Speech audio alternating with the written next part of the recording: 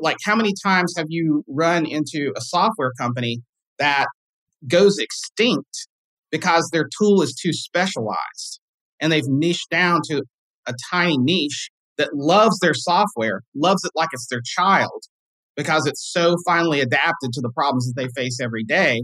But if conditions change a little bit and that tiny customer class goes away, then your software has no value. So we're always walking a tightrope between being broad enough that we can address the largest addressable market, but then also being specific enough that we can be finely tuned to some group of customers' problems. And so that's kind of like how the analogy shows up in commercial software, in my view.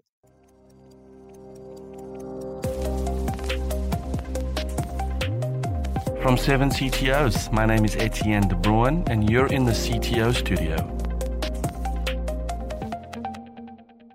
Today we take a look at what we can learn from evolutionary biology when it comes to our software development process. Specifically, we look at degeneracy and its relationship to redundancy. This conversation was so delicious we had to break it into 2 parts, so sit back and enjoy deconstructing everything you thought you ever knew about software development.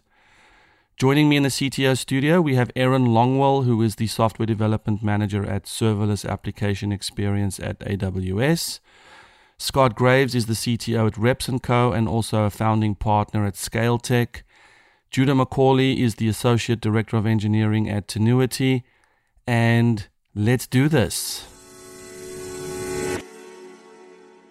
Welcome to the CTO studio, long-time friends of mine. I'm so jazzed to have this conversation. I watched our thinking evolve around degeneracy, around software systems, ecosystems, learning from biology, and Aaron has been our leading voice around thinking about these things. And so I want to kick off with Aaron. Tell us about what we're talking about. Well, yeah. What are we going to talk about? Here we go. I think the topic kind of centers around degeneracy. I gave a talk at a 7 CTOs conference a couple years ago about it. And I think it's useful to probably talk about the background a little bit. So I had a startup that failed and was trying to figure out why. Ultimately, it was because we couldn't adapt our software fast enough to track the market. And I started looking in all the computer science literature, didn't find a whole lot of answers, started looking in evolutionary biology and found some really interesting things, which center around this idea of degeneracy, which I first came across in, I think it's a paper by James Whitaker in 2010. Yeah. Essentially what that paper is about how degeneracy is this missing piece that unlocks understanding how organisms in nature can be both evolvable and robust, because normally those two things are somewhat at odds. So the first big idea that came out of that paper is that in order to be robust, you first have to be complex. And in software, we often think of complexity as a problem, but evolutionary biologists understand that you can't be robust without being complex because the world is complex. And the only way you can become complex is by evolving to that state. But the problem is once you become robust, you are robust to a particular context and you lose some of its ability to evolve. And degeneracy is the key that unlocks that loop so that you can stay evolvable even while you're robust. And so a definition of degeneracy, it's similar to redundancy. So redundancy is having capabilities that can do the same thing. Something can stand in for another thing. Degeneracy is the same thing, except it's depending on context. So a good example of degeneracy are our musculature system. I was talking about this with Judah the other day. You have certain muscles in your body that are designed to move your limbs in different directions. But if one of those muscles is injured, the muscles next door can sort of fill in. They're not as good at it. So degeneracy is often a degraded version subbing in for something else, but it still works. And so that being able to have something work in one context and have something else being able to sub into that space in another context is a key feature, which opens up all kinds of questions about should we be as focused on efficiency as we usually are. So yeah, I'll start it with that and let the others jump in. So I love talking about degeneracy because like people always assume that it's like, oh, Judah, you're a degenerate. And I was like, well, yes, but that's not the kind that we're talking about here. But it's a fundamentally interesting topic. For those who don't know, including probably Etienne, I'm a self-taught developer, but my actual academic background got degrees in mathematics and evolutionary biology, ecology and evolution. So like that was really my jam in college. And so when I started talking with Aaron about some of these things, I was like, oh, I've got like, I can totally see these parallels, you're making there. And a lot of them really hold, but not only from evolutionary and biology and ecology, but also from dynamic systems theory, which is fundamentally you end up with these systems that are dynamic in discrete dynamic systems and nonlinear systems in math. They describe a lot of biological systems because they're fundamentally based on feedback loops. You run through an iteration once, and then the end result of that feeds back into the beginning of the next iteration. And biological systems just kind of fundamentally work that way. They do not tend to be linear systems. And so the way we do software development now, in particular, focusing on the iterations of systems, and trying to do small iterations, checking, and then using that feedback cycle into the next iteration ends up mapping a lot of, obviously there's huge differences in the particulars, but the overall patterns can end up looking very similar and having a lot of applicability to one another because the fundamental mechanisms involved in how we evolve software systems and how we evolve biological systems ends up being at a macro level, having a lot of similarities just structurally. So I think that we always have to be careful with making analogies and, metaphors and such. You can get seduced into thinking, oh, this must be exactly how it works because, that's how it works over here. That's not true, but it doesn't mean that we can't do a lot of pattern recognition, which I think, serves us well when we can see how one system works and apply that thinking over to others. So I was very excited to start talking with Aaron about it because I think there's a lot of really good stuff to map in there. Excellent. Scott. When I was, I want to say, a teenager, an early young adult, I read Richard Dawkins' book, The Blind Watchmaker. I came from, a religious background. I grew up in the South in the Baptist church.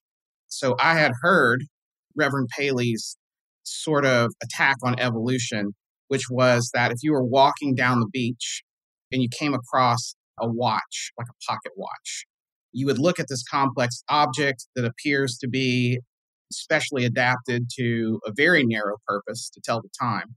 And you would sort of immediately assume that there was a designer there because the watch was so finely tuned to be able to tell time and so specialized, right? And I didn't really know anything about evolution at the time or how, adaptation was supposed to work.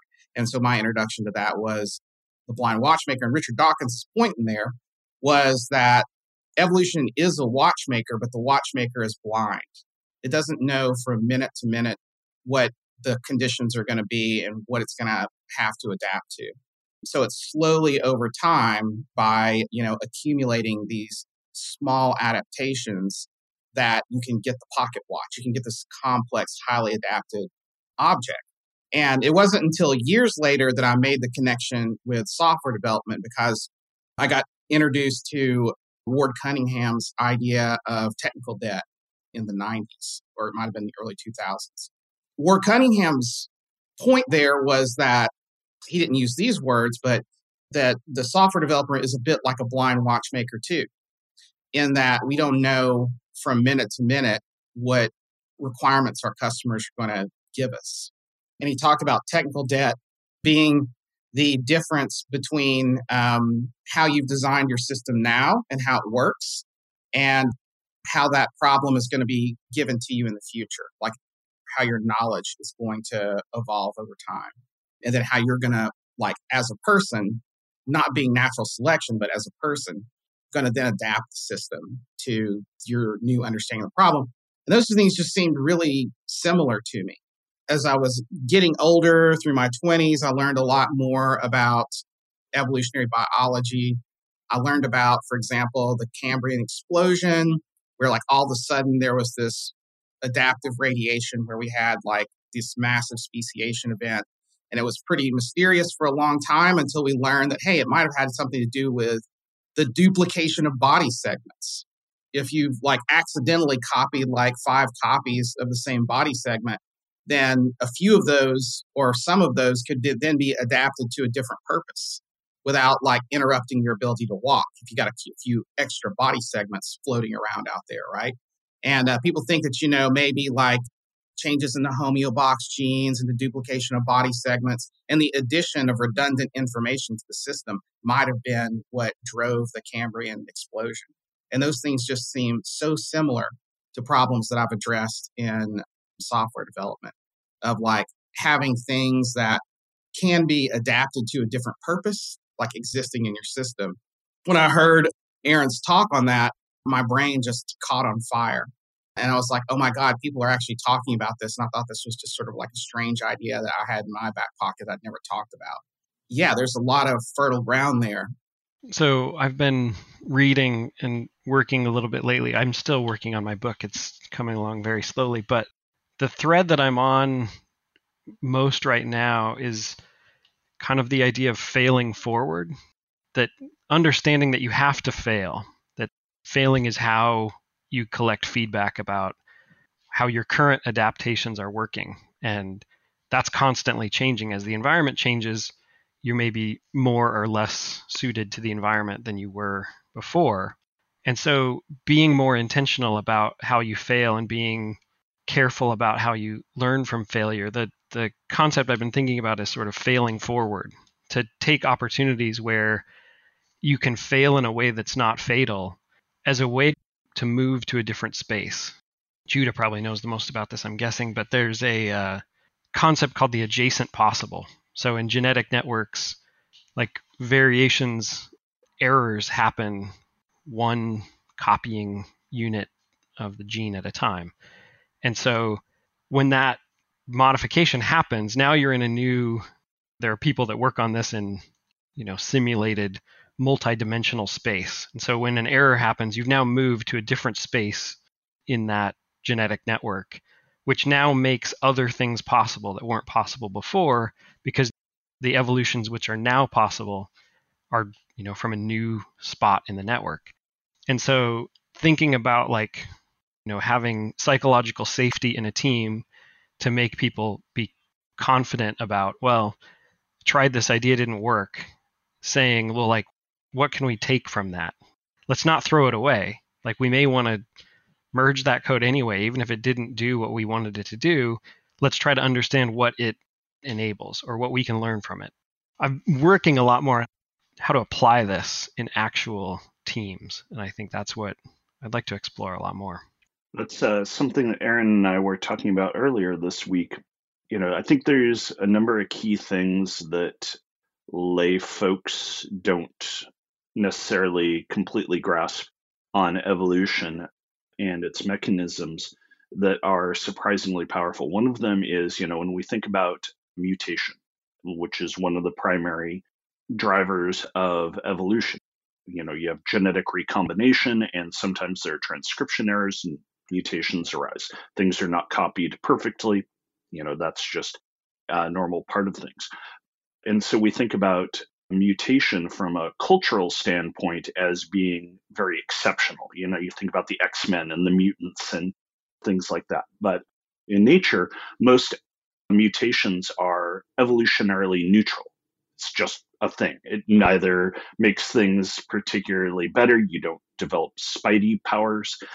And it also doesn't just kill you. Either of those, sorts of scenarios are extreme outliers. The bulk of mutations are just the thing. And similarly in software development, and the way I think about it is what's one of the hard problems that we talk about in software development? Naming things. Naming things is recognized as a hard problem. But when you pull back, like how much of an effect do two different names for the same function end up doing? So you could have an extreme where somebody names a method in a way that is completely perfect. Like you know exactly what it's going to do. It's completely obvious.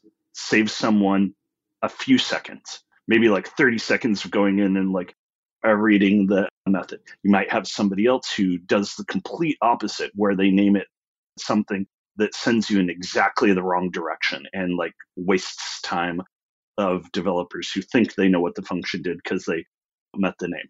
But the bulk of them, of the outcomes, are going to be like, yeah, it's stylistic preference, right? Like maybe it's better, maybe it's worse from some particular criteria. But overall, it does not really matter that much, even though it is one of the acknowledged hard problems in software development. And so learning to recognize what changes in our systems are actually fitness related. Fitness is a technical concept in evolution about how likely things are to be passed along, how well adapted you are to a particular environment, how likely you are to pass along, you know, your genes. But like, do the changes we make in a system actually affect the fitness in the system or of the system, or are they just neutral? Are we spending a lot of time on changes that are not really moving the needle one way or another? And how do we differentiate those changes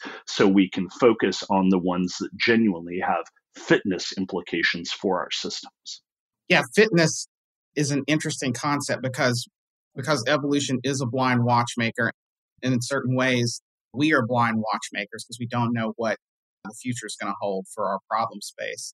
It's kind of hard to know by looking at the software as it is today what attributes of the system are actually going to be useful for future adaptation.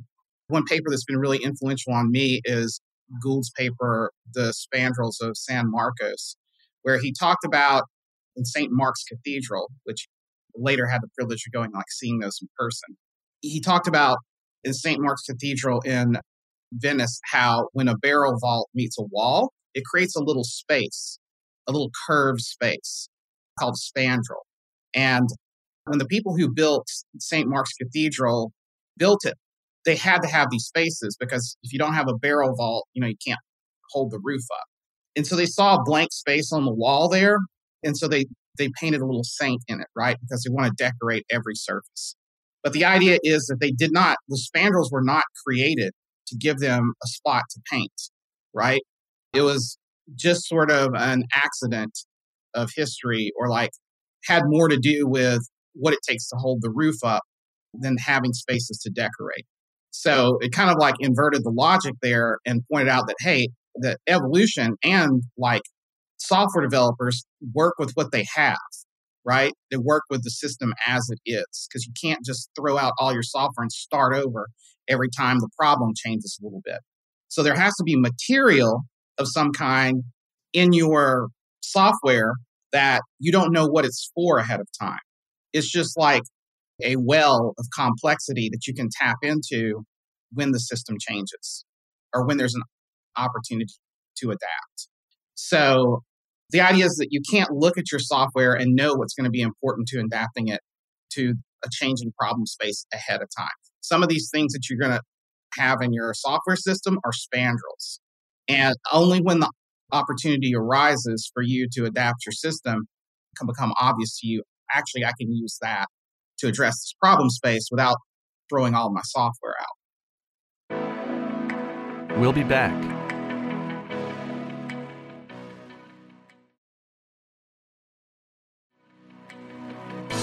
And we're back.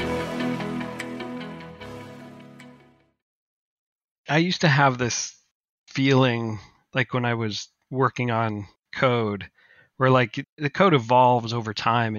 Sometimes like do a refactoring, or you sort of take an opportunity to look at the code really holistically, and you see parts of it. You're like, I remember when I wrote that function and built the system to have classes that related in that particular way. And now all that looks stupid, right? Like it doesn't look like it should. like I should rewrite it now because I've learned all these things about the world that are different. And like, I think it boiled down to like this need for aesthetics or neatness, like to get this mess out of there. And I think as I've worked with more other people's code, dealing with legacy code, I've started to really appreciate this idea. I don't know if you've heard of this before, that of Chesterton's fence. So this is the story of a farmer who sees a fence that's literally going across a road. And the wisdom of Chesterton's fence is that you can never take that fence down until you understand why it's there. Like literally until you can make the argument for why the fence should be there, you shouldn't take it down because the fence is there. Like people had limited resources in the past and they had a limited amount of wood and they had a limited amount of time and they built the fence in that particular spot and they built it across a road, which doesn't make sense now in the context of what we're looking at, but at one time it did. And so you have to understand why is that there and have second order thinking is one of the sort of side concepts there. And I think as I've worked in more systems and realized like there's parts of that that I might not understand what the value of that was. And the fact that it's there creates this new problem space where something else could potentially evolve. Like that could be potentially useful. I think in the talk, there's a tweet that somebody likes to troll by saying, never calling legacy code, calling it revenue code, because by definition, that's the code that makes the money. Like the business exists, that code is the reason why money comes in the door, almost by definition of the fact that it exists. It's weird how things change. I didn't learn about Chesterton's fence until this year, but well before I learned about Chesterton's fence, I read Joel Spolsky's legendary blog post, Never Do This. And the never do this he was talking about was never throw out all of the code that's built up over the years. And, oh, we did that with Netscape and it was a disaster. And I've seen in my career 2 or 3 people who maybe had never heard of Joel Spolsky, but they did that. And he's right. It always fails. Because when you go and you look at a piece of code, like people who are not in software, I always tell them, every piece of software you admire, every piece of software that you think is great, that you're impressed with, if you could go peel the curtain back on that, you'll be shocked at how hard to understand and complicated and garbagey the code looks. And that's because all that stuff in there that you think is garbage is not garbage. These problem spaces we build software for are so complicated. Like we have to follow this algorithm of changing it in small bits over time, a little bit like evolution. The way that shows up at the end of that process is a bunch of systems that if you change any part of it slightly, it gets out of balance and it stops working. But all of the stuff that's in there, which Joel Spolsky calls hair, talking about growing hair on the code, right, is really just is the sum total of this evolution-like, it's not really evolution, but evolution-like process of making a lot of small changes over time. And Joel Spolsky makes the point, and the others on this call made the point, is that is value. That nastiness you see in there is the value that's accumulated in the system over time by these small steps. And we need to start appreciating that and treating it with the respect that it deserves. I'm going to challenge that a little bit. Do it. I'm going to go with the heterodoxy here. Everything you said is true if conditions stay stable. That's part of the thing is, so there's this notion in landscape ecology, which is, ecology at landscape levels, called disturbance regimes.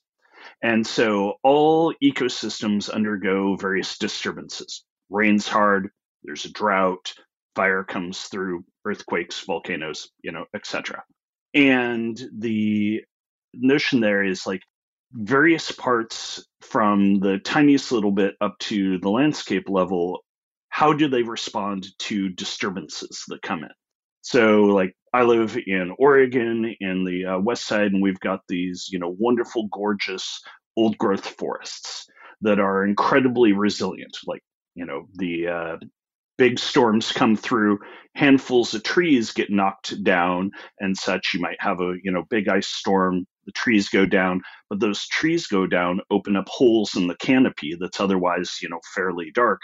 And then new things start growing on top of the downed trees. Like it forms a even more complex layer for new things to evolve. And you've got the source trees around that will seed it, and you've got all the animals that come in. And so it's a very resilient ecosystem structurally to disturbance.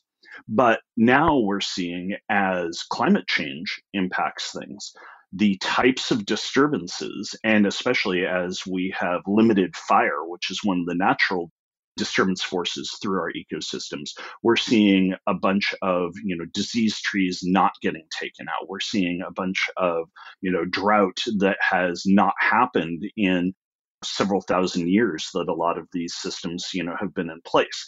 And so now we're seeing, how do they adapt to these new different kinds of disturbance regimes, the different types of forces and the different severity of them and the different frequency over them. Because all these systems, we think about them structurally, but it also has a time dimension to it. They're, at least 4-dimensional. And so thinking about how we see now these very resilient systems for a certain set of conditions evolve in the face of a different set of conditions and different disturbance regimes, you end up thinking about these systems in a very different way. And so I think for a lot of people like, Joel, the thing you're saying is correct. But then if you have rapidly changing conditions, then you very well may see those systems be so much harder to reason about and so much harder to evolve in a more largely disturbed direction. Like if you have to make rapid, larger scale changes, they might be much, much less resilient in those kinds of environments. And so I think to some extent, there's some selection bias in how he sees those things. I think you're right. And I think that it's always this trade-off, isn't it, between understandability versus adaptability, right? So like the more hair that you grow on your code, sort of the less understandable it becomes. It becomes more finely adapted to the problem, but it becomes less understandable because you read the code and you have no idea why there is this particular condition on this switch statement. Like, why did they add this to the switch statement? What weird condition prompted them to do this? If you understand your problem very well, you can take all of that out. You can adapt your design to that problem and it's more understandable, but then it's also less adaptable. So that axis of understandability versus adaptability, I think is what we're talking about here in the context of software development. And I believe you were talking about adaptive landscapes on your talk, which I think might be a good thing to introduce into this particular part of the discussion. We should get into the adaptive landscapes. There's a piece, though, of this conversation that reminded me of when Judah and I got together earlier this week, where I was talking about my boss, the first startup I worked at. The CEO or COO had a Ferrari, and he sometimes let the engineers borrow it. And I remember asking him, what's it like to own a Ferrari? And he said, it sucks. And the reason is that the engine is so finely tuned that you have to go to a specific kind of mechanic to get the oil changed. And it's like $2,000 just to change the oil. And you cannot push it beyond certain limits. And if you do, you have major damage to the engine. And he says, I really liked having an Acura NSX because it's a Honda engine. It's much more robust, much more reliable.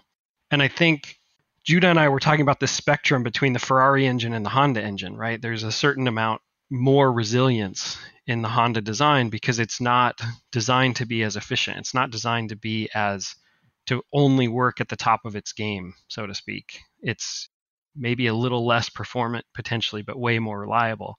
And I think when I started on this journey, I was looking at my code and saying well, how can I make my code more like the Honda engine than the Ferrari engine, because we were too well optimized.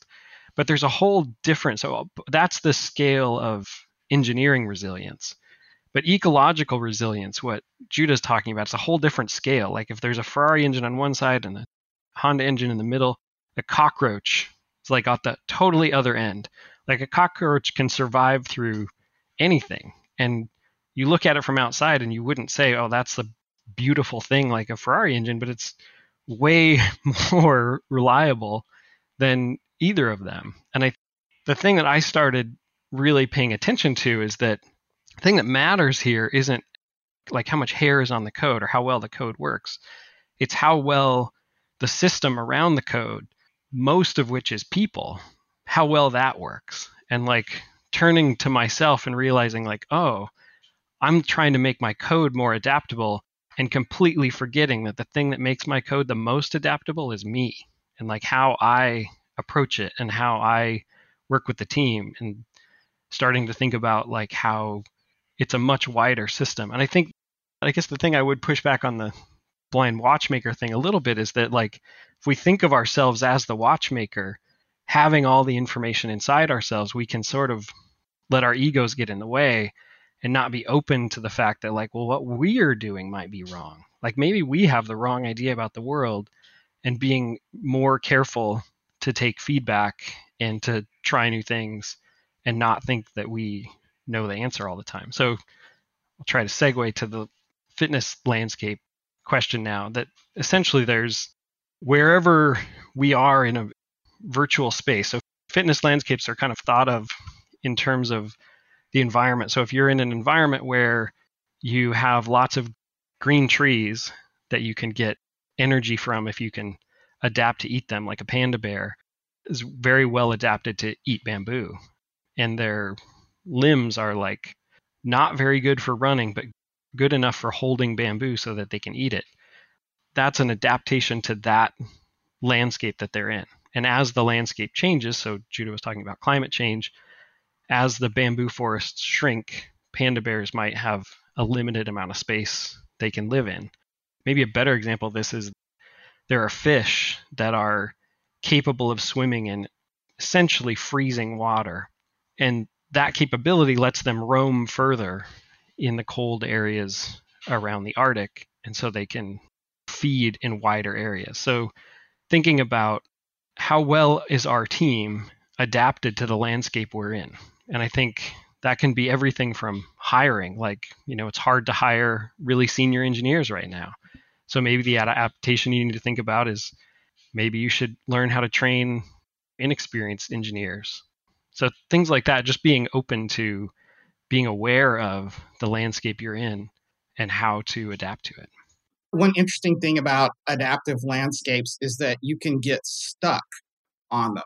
Adaptive landscapes, the idea is that, like, you can imagine there's a hidden realm of fitness. Imagine that we had like a three-dimensional graph where the height represents the fitness, like how fit you are, how likely you are to survive. And the two other directions is it just represents the space that you could adapt to, like all the options that you have for changing your software, let's say. Different spots on that plane are going to have different heights associated with them that represent the fitness. So we can imagine it being like maybe smooth rolling hills, or maybe it's really spiky because, even changing your software system a little bit is going to make it totally unfit for purpose as a tool. And we can imagine on that fitness landscape, there might be very deep dips, like a bowl, right? And we can then use, maybe the force of gravity to sort of represent death. It's like if you're at the bottom of a bowl and you try to push it in any direction, it's going to roll back down to the bottom of the bowl. So if you want to move, say, a marble from one bowl to the other, you're going to have to push it really hard. You're going to have to push it uphill to the top of the rise, then roll it down to an adjacent bowl. So you have to put in like a lot of energy to move it from bowl to bowl. So you can get stuck in a place. You can be finely adapted to a problem, and you're so finely adapted to it that to make it fit for even a very close or very adjacent problem, then you have to make it very unfit to get it to the point where it's, even better. And I feel like we run into these things all the time. And I feel like the words that we use for that are technical debt, right? Oh no, I have a better understanding of my problem right now. I understand now that I'm over in this little dip in the fitness landscape. And actually, I need to be over here. But to do that, I have to refactor my whole system and put all this energy into the software to make it adapted to this slightly different problem, right? To the user, it's just slightly different. Oh, we're just a few inches over in the fitness landscape. But I have to do some crazy things to my software to get it there because it's so finely adapted to the problem right now as I understand it. And that's, I think, what Judah might have been referencing about organisms that are finely adapted to their environment are vulnerable because even small changes in the conditions can create a situation where those organisms cannot adapt. And there's plenty of software that we make that cannot adapt because it's too finely tuned.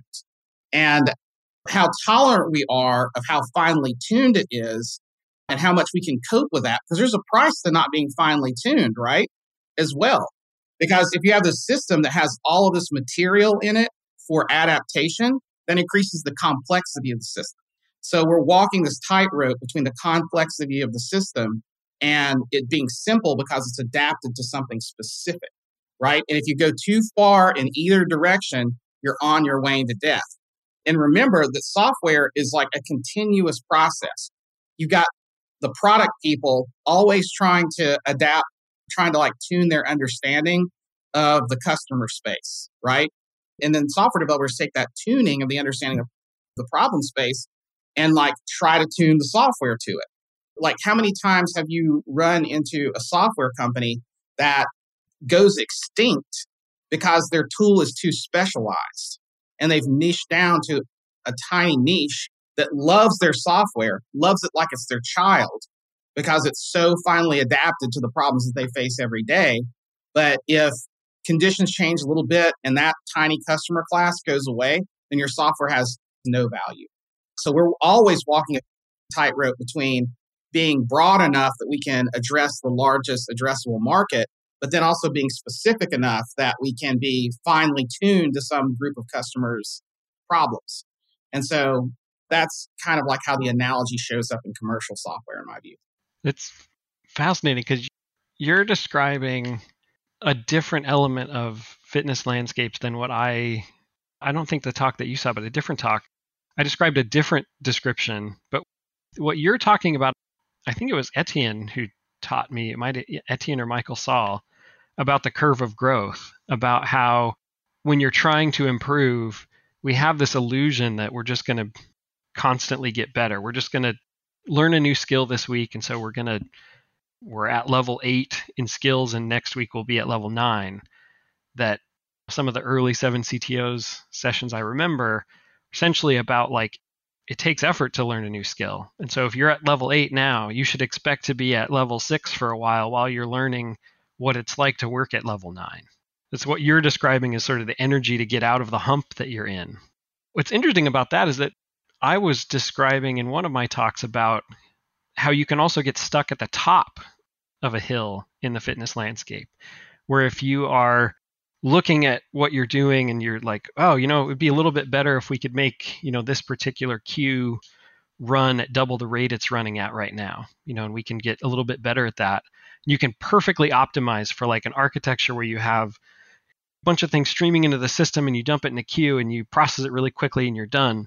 You can reach the top of that hill, like the queue-based design pattern, whatever you're using, you're at the top of that. And you've never tried like completely different approach, which might be a much higher hill, very, very far away, that you would only really come across if you randomly try something different. And so the role of allowing some randomness and some mess into problem solving, just so that you explore a different hill than the one you're on, so that you're not constantly climbing up one of the smallest hills in the landscape, basically. But I think both are true. You can get stuck in a place where it's an easy place to stay because you're sort of like hovering in a bowl where you've got, a lot of inertia to keep doing something a certain way and you're surviving just fine and not putting the effort to go climb a hill and go somewhere else. But you can also get stuck in saying, yeah, we've nailed this. Like we know exactly how to do what we're doing. And because we've done that, we're not going to try anything else because we're at the top. So I think it applies in both directions. This has been a great conversation so far, but we're going to stop that right there. And I can't wait for you to hear the rest of our conversation, which we'll be releasing in part 2 next week.